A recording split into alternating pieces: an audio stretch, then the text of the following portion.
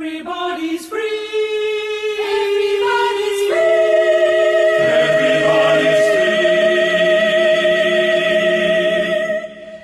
Everybody's free. Everybody's free. To feel good. To feel good. Brother and sister, together we'll make it through. Oh, yeah. Someday a spirit will take you and guide you there. I know you've been hurting, but I've been waiting to be there for you.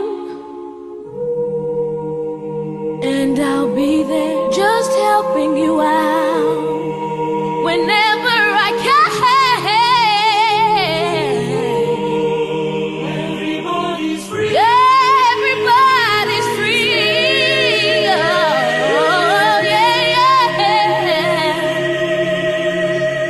Everybody's free. Everybody's free.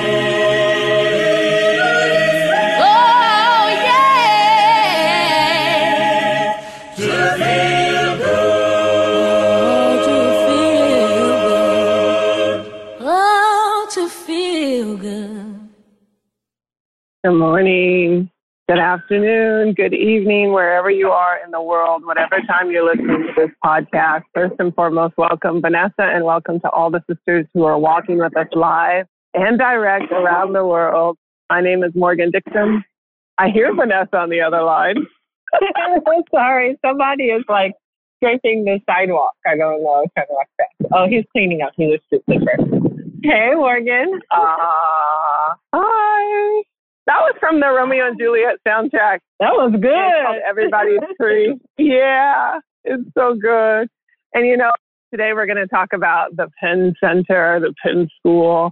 And it was the first school for freed African children in America who had been enslaved. And I immediately thought of the Boys Choir of Harlem School. And then I was like, I wanted to play something from them, but then I got too sad about the whole thing around the Boys Choir of Harlem School. So then I thought about that song from Romeo and Juliet, which it was when she was walking down the aisle and he was singing Everybody's Free. And I was like, that little boy, I have to find his name. He's a grown man now. Let me see if I can find his name because that ain't right. Hold on. Quentin Tarver. Quentin Tarver is his name. So shout out to you, Quentin Tarver, who's a grown man now and would lend your beautiful voice to that musical soundtrack. So hi, everybody. Hi, Vanessa Garrison. Your whole government name. I know, right? On the way home, I stopped in my old neighborhood so I could take this call and go for a walk where there's tree cover because it's so hot here today. I wanted to take some cover so I didn't get burned by the sun. How's the weather there in D.C.? It is a perfect fall, crisp day. It's like chilly where you need a fleece, but like the sun is still out so that when you put the fleece on and then the sun hits your face, it just feels cozy and good. I love fall. I love this. I love this weather. The leaves are falling. That's why that guy was sweeping. He was sweeping up the leaves and like they're crispy underneath my feet. And it just is like, outside of my apartment is a big park and the trees are green, like, 70% of the year, but now they start to turn and it's like my favorite thing to watch, like them turn gold, turn yellow, and then they're going to go totally bare in the winter. And then they come back so strong. And just to watch that cycle of life is just like such a good reminder of just like, sometimes the trees be bare and it just look like you can't even imagine that it's going to be like beautiful and green like it is now, but it is. And then sometimes like the leaves are changing colors and things are falling off and they're aging and all, but it's still going to come back around. So I feel really inspired. Yeah, seasons of life. What season of life do you feel like you're in right now? Are you in the season of life where everything is like bright green and new leaves? Are you just hardy and green and leafy? Are you starting to turn a little brown? Just in this particular cycle, not in your whole life, but this particular cycle of the year, how are you feeling? No, I feel like I have been in a desert barren tree with no leaves, where everybody was just like, that tree got to go out to pasture. It ain't coming back. But now it's like budding. I feel like on each little branch, that's what I meant. Like just a little bud. You can't even tell like what flower they're going to be yet. You can't tell like how big the tree is going to get, but you know something's coming up. That's the season I'm in. Well, I love that. I love that, V. Yeah. I love that. What season are you in, Morgan? You're in full-on bloom hydrangea season. No, you in the bloom, okay? You in like pick me up and go ahead put some of me in a vase, and then more flowers is gonna just bloom right after. That's where you at. I'm just calling it. Why? Thank you, are in the bloom season. Thank you, friend. But you know what? I actually feel like you know how the sun comes out a little bit too early one season, and then everything blooms, but then it just dies real quick. I had a little bit of that the last couple of weeks where I just been like on the ground, and then I feel like a new season is right there. Like the warmth is coming, I can feel it, but I might have bloomed prematurely. That's what I'm saying. I might have bloomed prematurely, and I feel like a new season of my life is coming where I can just continue to like shed skin of like shame or like I feel like I have like skin of like expectation of other people, and like it creates like this kind of angst or like anxiety or rage. I just really want to like not have that and just show up every day with a brand new smile on my face, a brand new song in my heart, brand new grace for myself and other people, and just maybe be a more easy, go a little more easy. So that's where I am. Yeah. Well, I'm glad we're talking about trees, because when I think about today's subject, it is the first thing I think about is the trees. I want you to take a walk with me down a red dirt road. And if you have ever seen the movie Forrest Gump, not a movie we usually talk about on Black History Boot Camp, but if you've ever seen the movie Forrest Gump, when Forrest Gump was running and he had braces on his leg as a child, and then he decided to run when he first started running, and the brace got off when he was running, and he was running down a dirt road, and it had these big, giant live oak trees with Spanish moss kind of blowing in the wind. That exact road is the exact location of where we're talking about from that movie. It was filmed on Saint Helena Island, that scene in Forrest Gump. And did you know that, Vanessa? I literally did not know that, no. Yes, that exact road. These cute kids are playing with me. Hey, kiddos. Sorry, I can't act like I don't see them. They got on their little school uniforms and they're literally kicking around a rock.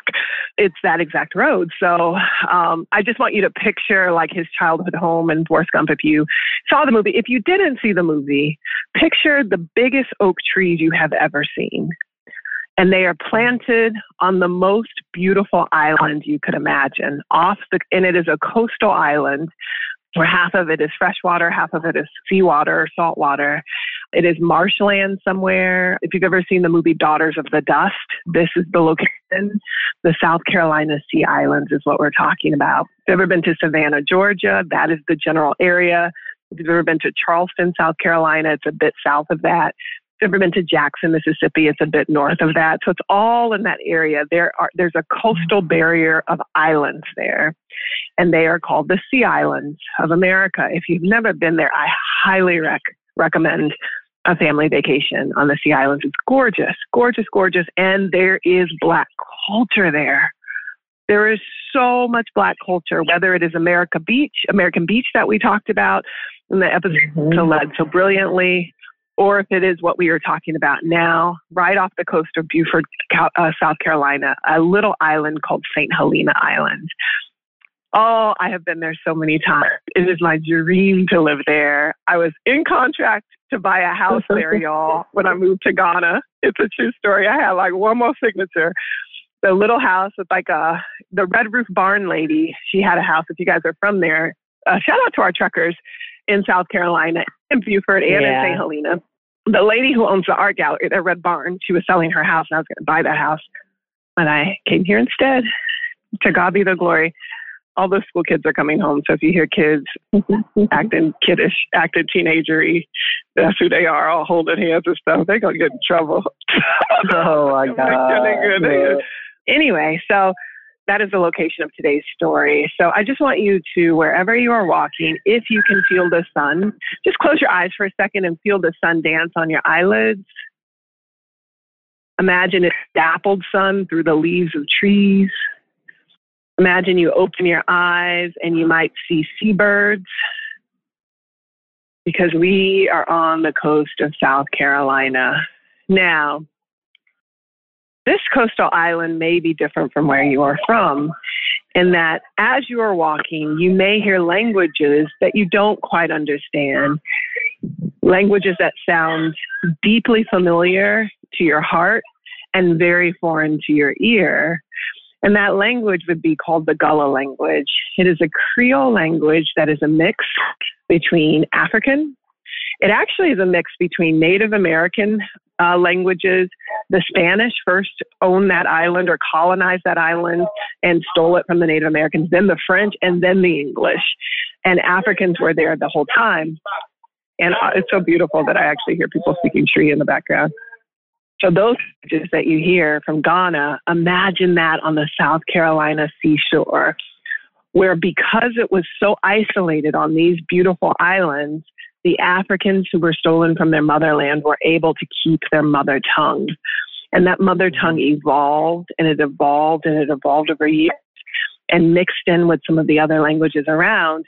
And it sounds very close to maybe a Jamaican patois or a Bahamian Creole or a Sierra Leonean Creole. It is gorgeous. It is a beautiful mix of languages, and it's unique to that particular region of the United States and the world, y'all. So our ancestors came there, they set up shop there, and they created and maintained a culture and a language. Now, some people say that the Gullah people who live on the south or the seashore or the sea islands of South Carolina, North Carolina, and even Florida, all came from a similar part of West Africa because it was so hard to farm there. And they could only farm crops because it was marshland. It would wash over with seawater and fresh water at different times of the year. So you had to come from a particular coastal region in Africa to be able to farm the land there. So once they found people who were masterful at farming the land there, they went back to those same regions. And so some people say that the reason why the Gullah community is so strong now is because, like Africa Town, they came from either the same or similar regions in Africa. So they came unbroken with their culture intact. It wasn't like they were stolen from different parts like many of us were. That's important because they farmed rice. Like if you think about water farming, like where the water rises really high, they did all kinds of seagrasses. So they have these beautiful like sweet seagrass baskets that are very indicative of the culture there. To go get a sweetgrass basket in the Gullah Sea Islands. They also farmed and harvested. Have you heard of that indigo. book that came out like last year called Braiding Seagrass? It's like a book I think about like, maybe Helen. Yeah, and somebody even no, sent but a I think copy you to told me about to the it. office to think because somebody sent a copy to the office. The author did, and then I haven't read it, but then I just saw it pop up again, and I was like, maybe that's a sign. And then now you're talking about the sweetgrass. Yeah. Oh, please read it. Please read it. Yeah. Yeah. Shout out to both Takia on the national staff and Christina on the national staff, who are from the Gullah community, who live in the Gullah community, whose families for generations are Gullah and have been protecting the land. Shout out to you for all that you bring to this movement, notwithstanding the beautiful spirit that you bring to our team of confidence and relaxation and like a real solidness in your identity. And then the generations of land ownership and farming that both of your families have brought. And then the good recipes of whatever that cornbread was you made, Takia, and then beautiful like tomatoes and okra and stuff you be growing, Christina. We are watching you. We are inspired by you.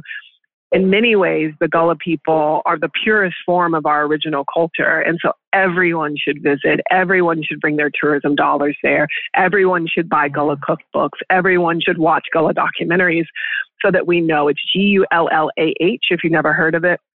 And sometimes Gullah people refer to themselves. And sometimes people think it's pejorative, call themselves Geechee people. And some people think it's because I guess there is a river called the Ogeechee River there. And so people who were either saltwater or freshwater Geechee, depending on what part of the island you lived on. So I just want. Can I recommend a cookbook, Morgan? The Gullah Geechee Home Cooking Cookbook. It's actually Takia's aunt, I think, but her name is Emily Maggette. I hope I'm saying, is that how you say Takia's last name, Maggette? But it's called the Gullah Geechee Home Cooking Cookbook. Gullah Geechee. And it's been all over. Yeah, you could get it even in the African American History Museum. They're selling it, but I got it and already made a recipe from it, and it's so good. And what I love about it is she talks about the traditions of the community a lot, and also she acknowledges it ain't no measuring, it's soul. Just you got to get in your soul. You got to understand. Right? So, well, shout out. Yeah, listen, Takia's family is famous. Takia's family is famous, and Christina's family is famous. Christina's family, her don't count me on the great-grandfather, was given their family farmland from Harriet Beecher Stowe. And Harriet Beecher Stowe was the most famous author who wrote Uncle Tom's Cabin back in the day. So I'm saying these are legacy families that work for the Girl Trek community. And if you are not a part of Girl Trek Gardeners, it's a Facebook page led by Christina. I really, really recommend that you join Girl Trek Gardeners. Girl Trek Gardeners was started by masterful gardeners in the Girl Trek community across the country who came together and decided that we are going to grow almost like the victory gardens of World War I think, or World War II, where all of Americans stopped everything and grew something in their backyard. These sisters came together. These Girl Trek members came together and said, we are going to do that in Girl Trek, and we are going to use every piece of green space we have in our apartments, on our balconies, on our patios, in the potted plants to grow food for ourselves and our family. We're going to reconnect with dirt and with earth. So if you are interested in learning more, they put beautiful content on that page. Go to Girl Trek Gardeners on Facebook and just join the community. There's over 1,000 gardeners, brand new gardeners like me. I was going to say me and my sister, but she's been a part of Girl Trek Gardeners for 4 years. And when I tell you, she done came to church talking about, I had some green juice this morning. I have my own cucumbers and I have my own arugula. And I was like, what? And why didn't you bring me none? It's just ridiculous. You give some people some skills. I'm saying they act like they don't remember you. That's all I'm saying. So thank you, Christina, for teaching my sister how to take better care of herself and her family, the people I love closest in my life. So I really appreciate that. So let's get on to the story, y'all. Morgan, I have to tell, I have to tell this one now 90-second story that's related, because I just got a text from Angie Orr saying, well, that's her grandfather, or her great-grandfather. And I don't know if you know this, but our community is so dope and so strong that one of our trekkers in DC, whose name is Angie, was at the stress field test 3 years ago on a bus, and on that bus learned that Christina was her cousin. And what? And so, yes. Angie or Christina are cousins? Yes, Morgan. That's beautiful. Blah, related or something.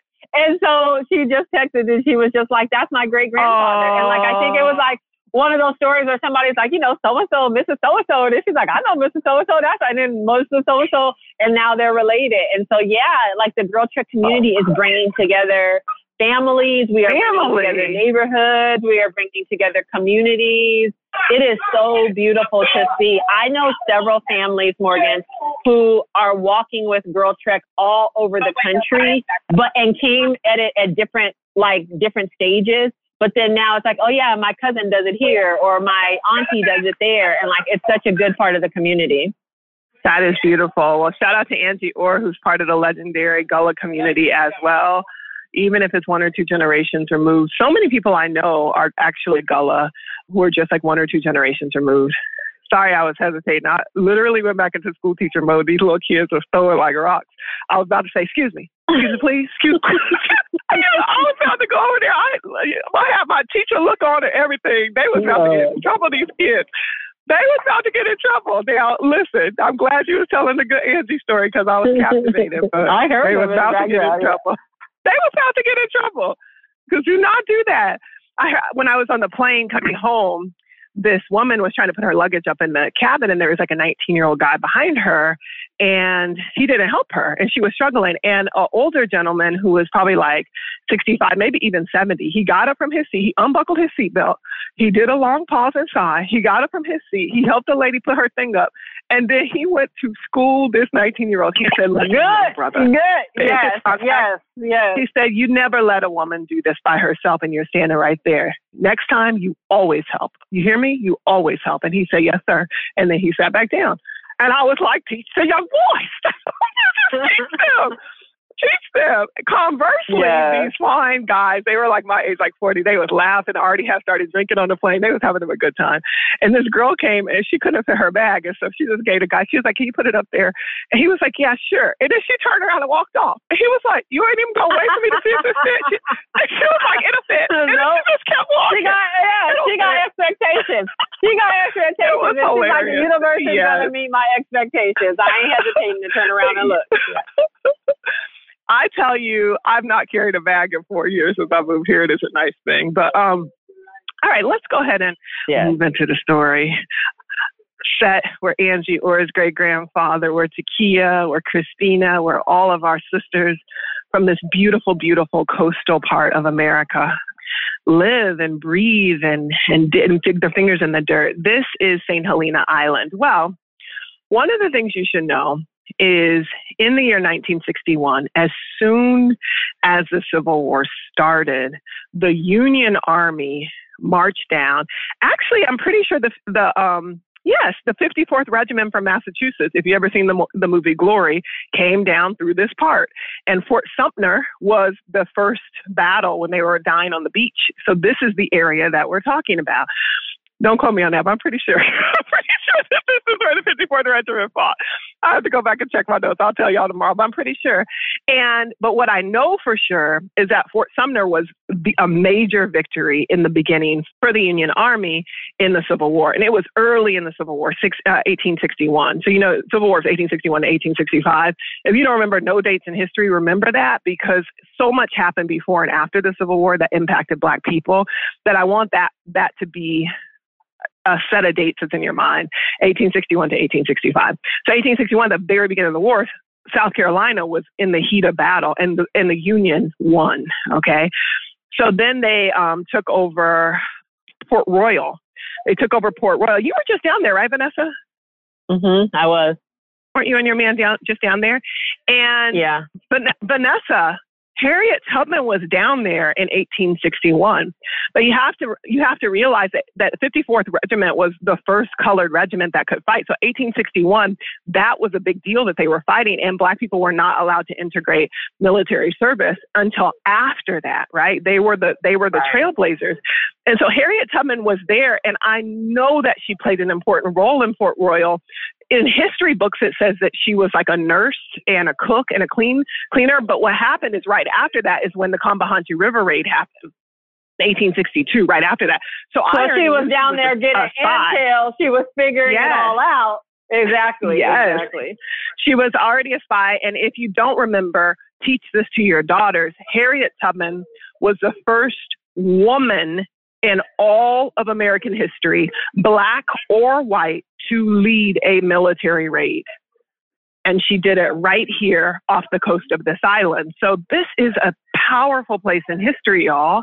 Harriet Tubman's there. The 54th Regiment is probably there. The Union has just won. And Saint Helena was won over by the Union, and they kicked all of the plantation owners out.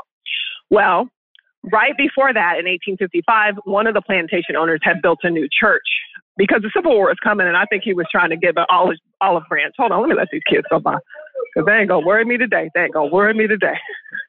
They ain't going to worry me today. Yeah, we live, y'all. We walking in our neighborhood. They ain't going to worry me today. But they ain't going to worry me today. They cute, too. So this is the setting that we're in, Vanessa. And so they had built this church in 1855, and that church still stands today, okay? And then they got kicked off of their plantation, and then it's just all of our ancestors are free, Vanessa. So they start divvying out land to people and doing all sorts of things. But the first thing they do in 1862, was build a school for freed children. And it was the first school in the American South because it was the first place liberated for Black children. And it was called the Penn School, Penn. And it was named after William Penn, who is the same man that Pennsylvania is named after. And he was a Quaker. You know, there's a lot of Quakers in Pennsylvania. And in fact, 2 women who were Quakers started to raise the money for the school and underwrote the cost of the school. So shout out to the Quakers who throughout history helped Harriet Tubman, throughout history helped the abolitionist movement. I'm grateful for good allies. And we spent some time with some really good allies this weekend. And if you're listening to this, I'm grateful for you. I'm grateful. Maybe your ancestors was Quaker. So ignorant. Oh, it's so ignorant, but shout out to the Quakers. So the school was established in 1862 by a woman named Laura Matilda Town. She was from Pittsburgh, Pennsylvania, which we are going to talk about later in the season of Black History Boot Camp. Pittsburgh is going to be good, y'all. That episode is going to be good. But they smartly appointed a Black woman to be the first school leader. So they didn't try to be the first school leader. They appointed a free Black woman to be the first school leader. And they just casually mentioned her name, Vanessa, as Charlotte Louise Fortin. And I was like, Charlotte Fortin? I was like, Fortin sounds like a famous name of some sort. And I was like, let me look her up. But you know, Wikipedia did her wrong. They didn't even give her no link or nothing. It wasn't even blue with no underline or nothing. I was like, let me just see if I Google Charlotte Fortin, who this woman was that said in the middle of the Civil War, Vanessa, I am going to lead the first school for Black children in all of the United States, American South history. Like, who is this woman who said that this is my calling in life? She is a hero, and I wanted to know more about her. Well, Vanessa, when I Googled her, they was like, you mean, let me see, let me pull up my notes. Hold on, I can't be remembering like you. They was like, you mean Charlotte Louise Bridges Fortin Grimke? And I was like, Grimke? Grimke is definitely a famous name in Black history. And then I was wrong. I remembered it was the Grimke sisters who was white. And the Grimke sisters are famous in America because they're widely considered, at least among, if not the first feminists in history, the Grimke sisters. And they were with like Susan B. Anthony and them up at all them like, you know, marches and suffragist movements and, you know, up in Niagara, Seneca Falls and all that kind of stuff. So I knew from my own cursory study of American history, the Grimke sisters, I remember their names. And That's impressive. That's impressive. It's impressive. I know, Vanessa. And it's an unusual name. So I was like, how was this Black woman last name Grimke? Girl, I start digging, okay? Oh, no. Well, first of all, don't tell me the feminist family owned the Black woman. Don't tell me this part. Listen. Vanessa, you might have to hear this part. You might need to lean in for this part. Her husband was a famous pastor, and let me see, I got his name. He was a famous pastor named Francis Grimke. And so that's where she got the Grimke name by marriage. Turns out her family would have been a free Black family in Philadelphia for generations, Vanessa. This woman was free in her mind, free in her body, free in her family, free in her philosophy. And she came to teach these kids at the Penn School. Her father was a sailmaker. You know, I mean, it was like some real stuff. But then I dug a little bit too deep in her family. And it turns out that on her mama's side, her grandfather was one of the founders of the Constitution, was one of the signers of the Constitution, and he owned slaves. So her mother was biracial, but her father was a Black man. Yeah. But what I'm saying is she's from a prominent family in Philadelphia. Her mom married this Black man who was a powerful business owner. But then she married Francis Grimke. Now, Francis Grimke was the son of a plantation owner. And the plantation owner owned the woman who he was in a relationship with. They called her his domestic partner, but he owned her. He impregnated her with 2 boys, and one of them was Frances. That plantation owner had sisters, and they were the Grimke sisters. So when the Grimke sisters clutched their pearls and said, "What do you mean our brother has African-American children, has enslaved children?" They took it upon themselves to educate Francis Grimke, who was half black, half white, and take him under their wings as the good feminists that they are. When their brother done did what he did to that woman that he owned, they took this young child, Francis, under their wing. They educated him, and he became very, very important in the abolitionist movement. And he married Charlotte, and Charlotte was the principal and the first teacher of the Penn School. So I thought that was fascinating. He was also a preacher of like 15th Street Baptist Church or something in D.C. Let me see if I can find it so you can walk over there. You might go walk there now. Let me see. Because they lived in Georgetown for a little bit. American Presbyterian in D.C. Oh, here's 15th Street Presbyterian Church. Go by there and see if you can. I feel like this is crazy because isn't that the church I was just walking by the other day? I was on 15th Street. Remember, and I told you that the pastor came from That's it. Liberia? Yeah, I feel like that. I feel like it's the church. That might be him. Yeah, it's on the corner, and it's like got a little sloped roof. Okay, so first of all, here's what's even more amazing about this story. You was talking yesterday about, what's his name? Alonzo? Oh, yes, Alonzo Herndon. You were talking about Alonzo Herndon, and you said he went to Niagara Falls, to the Niagara meeting to start the NAACP. Guess who else was there, Vanessa? Francis Grimke was there. Oh my This woman's husband was there. It's just such a beautiful. And so now you see the kind of people who started the NAACP. Alonzo was there, who started his barbershop, got burned down in the riots, then started the insurance company. W.E.B. Du Bois was there, who y'all know about. And this man, Francis Grimke, whose aunties are literally the poster children of the feminist movement, whose father was a plantation owner, who got educated out of the guilt of his aunts, and then who became a prominent abolitionist and preacher, and who married the first educator and principal, this bad woman from this bad, beautiful family, whose grandfather was one of the signers of the Constitution, started the first black school, the Penn School. What I'm saying is black people was doing some stuff in some circumstances, y'all. In some circumstances, they were still doing some stuff. And what I would like to mention here is that sometimes we were able to do something because we were in proximity to powerful whiteness. I just dropped that on you right there. I'm just saying, and I ain't saying nothing except for it's not a coincidence that all these light-skinned people was leading at the time. That is not a coincidence. It isn't. It is. Is it? Don't laugh at me, Vanessa. I'm not trying to be colorism. I'm not trying to be none of this stuff. So no, I'm laughing at the game. I'm just laughing at how the game be, right? I'm just saying, like, it's just deep. It's just deep. It's just deep. It's so deep, y'all. It's so deep. So 1862, the Penn School was started.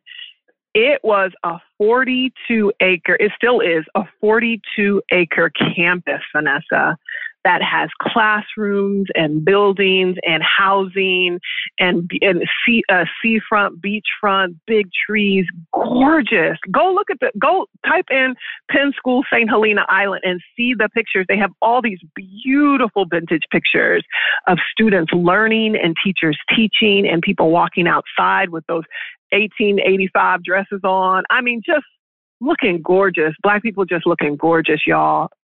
Just looking gorgeous. Again, think Daughters of the Dust, just looking gorgeous. So that was the Penn School. And one thing I found interesting about it, I just want you all to know the name of the Penn School, know where it is. There's 2 things I want to share before we close out or even open up for call or for any callers who have anything to say, particularly if you are from South Carolina or you have been there and you have something to correct the record, add to the record, or celebrate in Black history.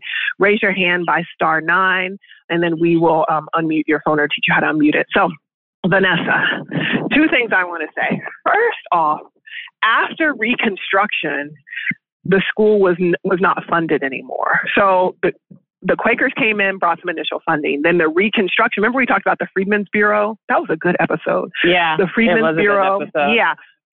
So the Freedmen's Bureau and the federal government has started funding schools for Black children, and teachers were starting to get employed. Black teachers were starting to get employed.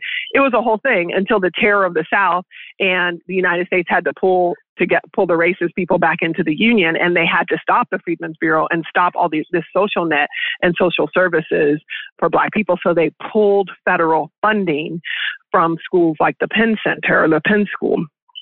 So what happened is they started to adopt the Tuskegee model, ding, ding, ding, Booker T. Washington's model of industrial education. And they decided to teach their children things like masonry, like ironworks, like bricklaying, but also architecture. Like we talked about yesterday, we need to learn these hard skills of design and of building. And they adopted the Hampton Tuskegee model, which Booker T. Washington went to Hampton, and then he went down to Tuskegee and continued to build on this model of education, which was much more pragmatic and build ourselves up and pull ourselves up by our bootstraps, right? And that is fascinating, given that the first teacher was a part of the Niagara movement, which was W.B. Du Bois. And, history always pits those two. Are we going to be a school that teaches intellectualism and philosophy and art?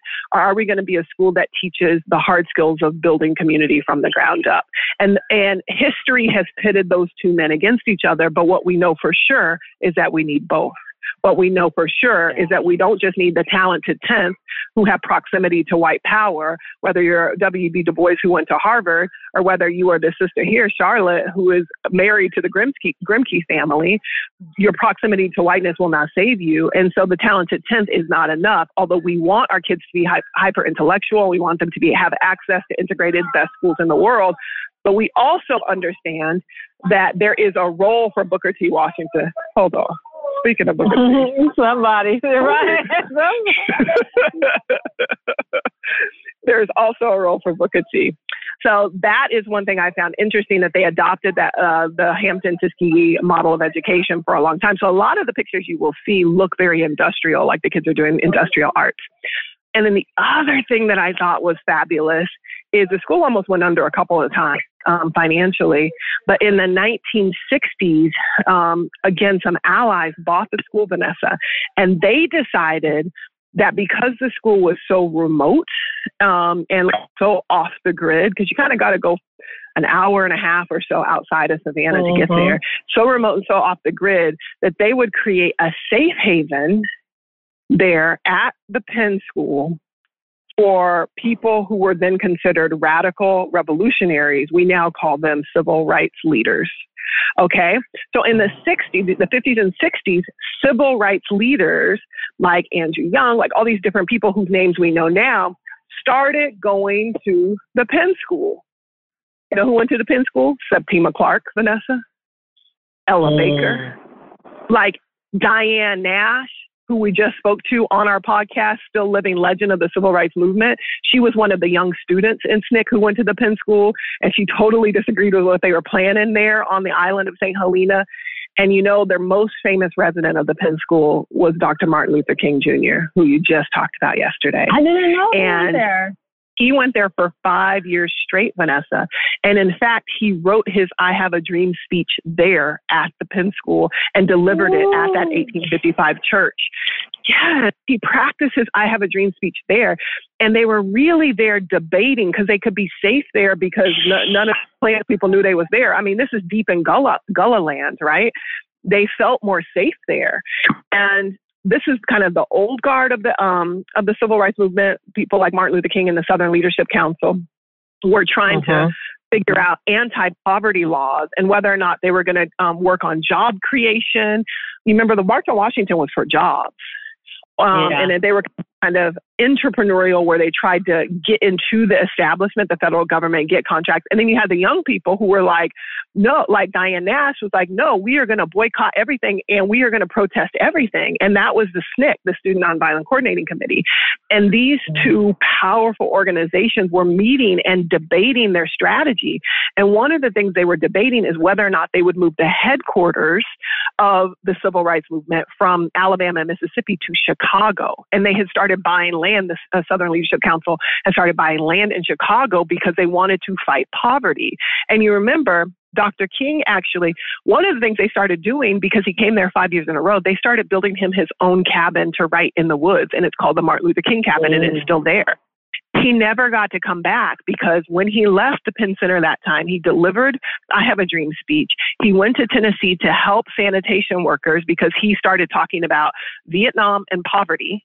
And he started practicing delivering speeches to the Gullah community about Vietnam and gross poverty in America. And those are two things that were much more radical than the kind of agenda he had with integration. And soon after, he went and started to help unionize and help support the sanitation workers in Memphis. And it was in Memphis at the Lorraine Hotel that he was murdered. He was assassinated. And then the entire country went just red with sorrow and pain and rage for the loss of this young life. I think Martin Luther King was 34 years old when he was killed. 34, yeah. Mm-hmm. Yeah. And so I just want you to get a sense of this sacred ground, which was the first Black school in the South, then became an extension of Booker T. Washington's work, and then became ground zero for civil rights organizing and strategy and safety. It's just so beautiful, Vanessa. And I would like to say that we have a small part in this legacy too, because our first ever class of city captains in Girl Trek all met there on Saint Helena Island. We went to a festival there. We saw the horses, the guys, the rodeo guys. We got a little food. Look, somebody's husband is at that festival, y'all. That's all y'all need to know. Somebody's husband, he can cook some good fish. He gonna rub your feet at night. And he goes, that's what those men, that's what was communicated to me. Like, that's the vibe I got. Not that, I just feel like a place where some homegrown men are being raised. Okay. Yes. And as importantly as the homegrown men being raised, I'll rub your feet. Girl Trek's organizers united on the beach. We made a pledge that we would be here today, 1 million Black women strong. And I'm so grateful for those original Girl Trekkers. We call them OGs, who met on that beach right there on that sacred land in the same footprints of Diane Nash and Ella Baker and Septima Clark and all of the legendary civil rights leaders who we know a whole generation later, and said that we would create a new kind of movement, one where Black women get to live and thrive and our kids get to have joy and justice. And so that is Girl Trek. Ooh, y'all. So I'm so grateful for today's episode. Do we have callers or somebody texting Vanessa, you're saying?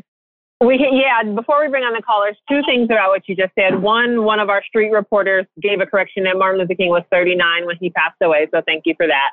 Great. Thank you. Yeah. And then the second thing is, just as a reminder, Girl Trek, the organizer training that we held there, our very first one in South Carolina, was on the night Barack Obama. It started on the night Barack Obama got elected for his second term in office. Do you remember that? It was just me and you. Wow. And we were waiting. Yes. And we were waiting for them to arrive in the morning, and we had got the house all prepared and everything. And then we went to eat at this restaurant, and like the election results were coming online, and it was the night. And I just always remember that because I think I feel like it meant something that he was getting elected. Well, here's what's so powerful about that. Here's what's so powerful about that. First of all, I voted for Barack Obama on the Underground Railroad when I was first going to Harriet Tubman's house to see where it was. I wanted to go on the Eastern Shore. I wanted to go to Harriet Tubman's house, and I voted and did an absentee. I dropped my absentee ballot on the Underground Railroad. Second, Barack Obama in office is the one who, the Penn Center became a National Historic Site in 1974, but Barack Obama gave it funding by making it a post-Reconstruction site of significance. Y'all know how this legislation, policy, and funding and budgets be working. You can give us a little placard, but we want the same money that them reenactment people got. We want the same money that them reenactment people got. You know what I'm saying? And I'm just saying, and it was Barack Obama who really sealed it and funded the Penn Center to be able to preserve all of the beautiful architecture, and it made it a site of significance. So shout out to just powerful leaders doing powerful things, including the original Girl Trekkers. Is there anybody on the phone who would like to further correct the record, add to the story, or just celebrate with us as we go out Vanessa, my closing question to you or to any callers is that if you were designing a school for the kids you love most right now, what are the hallmarks of the school? What would your school be like? Oh, this is a great question because I was just talking about this with Carrie, who was one of the organizers of the event that I went to in Kansas City. And Carrie is one of those Black women, Morgan, who volunteers for everything and is really the heartbeat of a community. And she just retired, but she was like, I retired. And then I started doing some research on the education numbers. And she was like, because the education in our city is really bad. And this woman has pulled all the reports on reading, on literacy, on all this stuff. And I was telling her that we should do some sort of like living room experience where you could go into like people's living room in the neighborhood and somebody would read to the children. And any school that I had would include a significant story time. And I don't mean like, let's read and then we have to like recite it back. I just mean like where you can just dream and somebody can just read to you and you can just enjoy and experience it. Like I really believe in that type of like learning environment. And so I would start with some sort of story time or storytelling and reading as like a fundamental part of my experience. And I'd probably have that experience outdoors because there's something about like the fresh air and being outside. I always think about that when I was growing up as like a really good part of my educational experience growing up in Seattle is that there was a lot of outside time and a lot of like story time and reading time. I love that. Oh, I love that. I would send my kids to your school, Vanessa. And I ask that because schools are the one institution that are still recognizable today as the exact same format as what they were doing during the Penn School. And that feels like a travesty. Everything else, farming has changed, technology, communication has changed, transportation has changed. We're not riding horses anymore. But schools have stayed the same. And lots of school reformers believe that it's because schools are designed to keep the status quo or to keep kids and keep society from being turned upside down. So you don't want kids to be too smart or too free thinking. But I tell you, I've had the opportunity to go to the schools where the president of the United States send their kids, and they are exactly how you describe. I'm talking about the kids is laying on pillows. They listening to like philosophy. The doors is open. It's just, it is a different feeling in those schools. In the schools I taught in where our kids are going through metal detectors and they're sitting in straight lines and they're told not to speak, not to talk unless they're spoken to. It is a different feeling. If I had a school, I would put them on a bus. And that would be the school. I'd be like, all right, and we're coming to Washington, D.C. And we would just experience D.C. I used to be so happy with my kids. Like my kids would go like for the holidays to Puerto Rico and not come back for 3 weeks. I would be so happy. I would just be like, just stay and learn, y'all. So callers, let's hear the first caller in. Hello? Hello. What's your name? Where you from? Hi, my name's Kim Alleen. I'm from Boston. Hey, Kim from Boston. What you got to say? Well, so I just want to make sure I'm responding to the right question about the education for the young people, what we'd want to see. Oh, Kim, there ain't no right question in Black History Boot Camp, girl. We just walking and talking. What you got to say? Everything is right. Well, oh gosh. Well, I was so excited to hear about today's presentation. I have a young son who's 11, and I feel like when I'm always advocating and always trying to figure out, well, is he learning what he's supposed to be learning? Is he doing what he's supposed to be doing? So I guess I would love to see a school system where we're not having to try to like double guess that we're really on the same page with our teachers. So maybe they're from the communities we are from and they're really in partnership. And being a mom of a boy, I'd love to see movement and that be part of the education. So if your child is interested in music, they're learning with the skills that they are endowed with. So if that's through music and movement and dance or listening to stories in the way that you said, that's what our education shares. So thank you for the opportunity to weigh in. It's a beautiful conversation, very uplifting. Thank you. Oh, I love that, Kim. And I want to actually give a shout out to DC Public Schools Chancellor, and her name is Kaya Henderson, Chancellor Henderson. And Kaya Henderson, first of all, is a girl trekker, y'all, and listens to Black History Boot Camp and walks with us. So shout out if you're listening right now, Kaya. And Kaya, after she left from being the chancellor, first of all, she was such a powerful leader in DC, and it's a hard job, y'all. she started something called Reconstruction, which is an education platform that was designed to meet those exact needs that you just said, where it's designed to include parents in the curriculum and to augment public education with things like movement and music and things that are designed for children who want an African-centered and culturally rich experience. So I don't know the website. I don't know. I wasn't prepared for the commercial, but I'm just saying, y'all Google it. Reconstruction Kaya. I bet there's an app or there's a website or something like that. If you are a parent, I highly recommend that you look into these kinds of services that these brilliant education reform leaders are starting to offer to our community. So thank you for that and for that reminder that that is out there for us. Is there another caller? We're bringing in the next caller. One of our organizers who was there in South Carolina with us, Katrina, who goes by Zola now, she just texted just to say how it was still such a pivotal experience for her. I love you so much, Zola, and we are just, this community is like, we're like the mob. Y'all can never get out, okay? Once you are in girl trust, we ain't letting you out. I just have to make this clear to people. We don't care if we ain't heard from you for 3 years. We don't care if you ain't walked in 5 years. That's the point. Circle the block and keep circling the block and keep picking up our peoples and keep building this movement. I love, love, love this community. Oh, Zola, I love you, girl. I ain't talked to you since your name was Katrina, and I'm so proud of you for making all the changes in your life. And I'm so proud of all the work and how you show up. And I remember you being there. I have so many pictures of you. Oh, that's so great. All right, caller, are you there? Unmute. Hello, I'm here. Hello there. Hi. I'm here from Yonkers, New York. This is Tamara Somerville. How are you? Hi, Cremera, is that it? Tamara with a T. Oh, Tamara from Yonkers. Like how you doing, like Tamara from Yonkers? Tamara. I am I know excited to be Tamara. on this call. Hey, Yonkers, stand up. What you want to add? So I am a homeschooling mom, and when you said the name Fortin, my ears perked up because there was a book that we had read a while ago of James Fortin. You mentioned that he was a sailmaker, which is true, but he was also instrumental in the American Revolution, where he had gotten captured on a ship.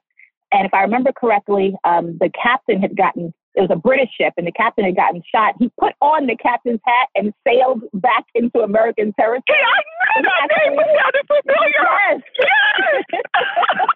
Girl, thank you. I knew that name sounded familiar. I was like, this ain't no regular teacher. Let me yes, tell the people the story. That is her grandfather, yes. Oh, that was her grandfather. Y'all, this is royalty. This is royalty. Oh, my goodness. I hope they are telling the story of this first teacher. Yes. Oh, I'm so glad you called in. James Fortin. So exciting. So exciting. That is so exciting. As a homeschooling family, you were talking about like what we can add. Black families are the biggest growing part of the homeschool movement. So we are taking back our right to educate our children, taking back our right to make sure that they know our own history. And so, I know we can work within the system, but sometimes we've got to just leave the system altogether and do it on our own. And so I'm grateful. I love that. I love that. I'm grateful for it. It is a brave move to be a part of the homeschooling movement. And often it works out so much better for some of our children. I know that 3 of my nephews are homeschooled and they be playing the guitar and doing karate in the backyard. And I'm like, what is happening? Some real revolutionaries up in there. So I'm grateful. It's been 10 years for us up here. Yes. Consider that, y'all out there. Just consider it for yourselves if you have the capacity. And I would say if you have the community to be able to do it, because I can imagine it would be very difficult to be an island of one homeschooling. If you have the community or can build the community or can move to the community. Is there one resource if people want to learn about homeschooling that they should check out or look into?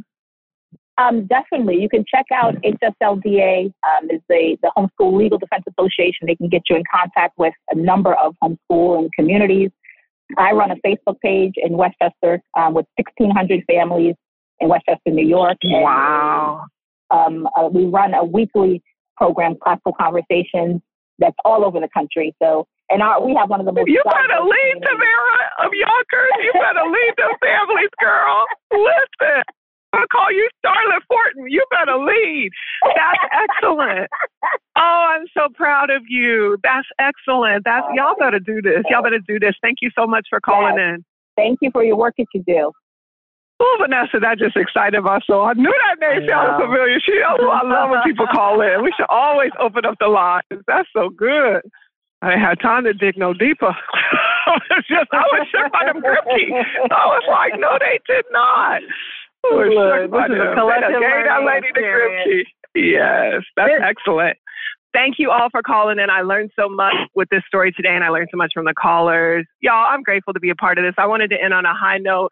I just want you to know that you can do anything, that we have come so far, that there are so many people who are in our corner, who've always been in our corner, that we have institutions and legacy.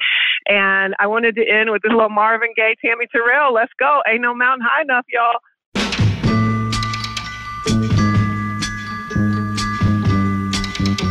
Listen, baby, ain't no mountain high, ain't no valley low, ain't no river wide.